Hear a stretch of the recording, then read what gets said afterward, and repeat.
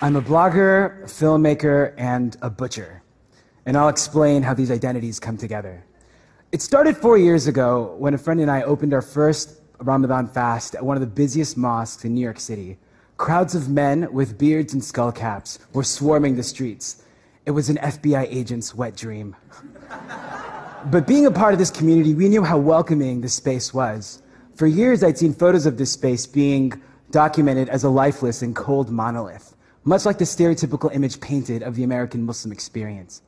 Frustrated by this myopic view, my friend and I had this crazy idea. Let's break our fast at a different mosque in a different state each night of Ramadan and share those stories on a blog. We called it 30 Mosques in 30 Days. And we drove to all the 50 states and shared stories from over 100 vastly different Muslim communities, ranging from the Cambodian refugees in the LA projects to the black Sufis living in the woods of South Carolina. What emerged was a beautiful and complicated portrait of America. The media coverage forced local journalists to revisit their Muslim communities. But what was really exciting was seeing people from around the world being inspired to take their own 30 Mosques journey. There were even these 2 NFL athletes that took a sabbatical from the league to do so. And as 30 Mosques was blossoming around the world, I was actually stuck in Pakistan working on a film. My co-director Umar and I were at a breaking point with many of our friends on how to position the film. The movie is called These Birds Walk, and it is about wayward street kids who are struggling to find some semblance of family. We focus on the complexities of youth and family discord, but our friends kept on nudging us to comment on drones and target killings to make the film more relevant, essentially reducing these people who've entrusted us with their stories into socio-political symbols. Of course, we didn't listen to them, and instead, we championed the tender gestures of love and headlong flashes of youth. The agenda behind our cinematic immersion was only empathy, an emotion that's largely deficient from films that come from our region of the world.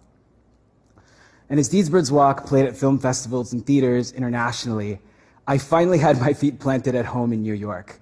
And with all the extra time and still no real money, my wife tasked me to cook more for us. And whenever I go to the local butcher to purchase some halal meat, something felt off. For those that don't know, halal is a term used for meat that is raised and slaughtered humanely following very strict Islamic guidelines. Unfortunately, the majority of halal meat in America doesn't rise to the standard that my faith calls for. The more I learned about these unethical practices, the more violated I felt, particularly because businesses from my own community were the ones taking advantage of my orthodoxy. So with emotions running high and absolutely no experience in butchery, some friends and I opened a meat store in the heart of the East Village fashion district. We call it Honest Chops, and we're reclaiming halal by sourcing organic, humanely raised animals and by making it accessible and affordable to working class families. There's really nothing like it in America. The unbelievable part is actually that 90% of our in-store customers are not even Muslim. For many, it is their first time interacting with Islam on such an intimate level. So all these disparate projects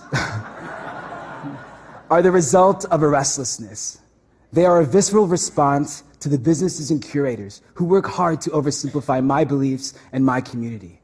And the only way to beat their machine is to play by different rules. We must fight with an inventive approach, with the trust, with the access, with the love that only we can bring. We must unapologetically reclaim our beliefs in every moving image, in every cut of meat.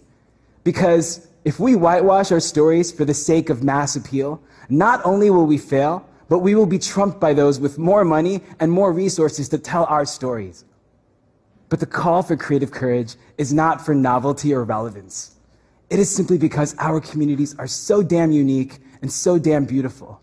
They demand us to find uncompromising ways to be acknowledged and respected. Thank you.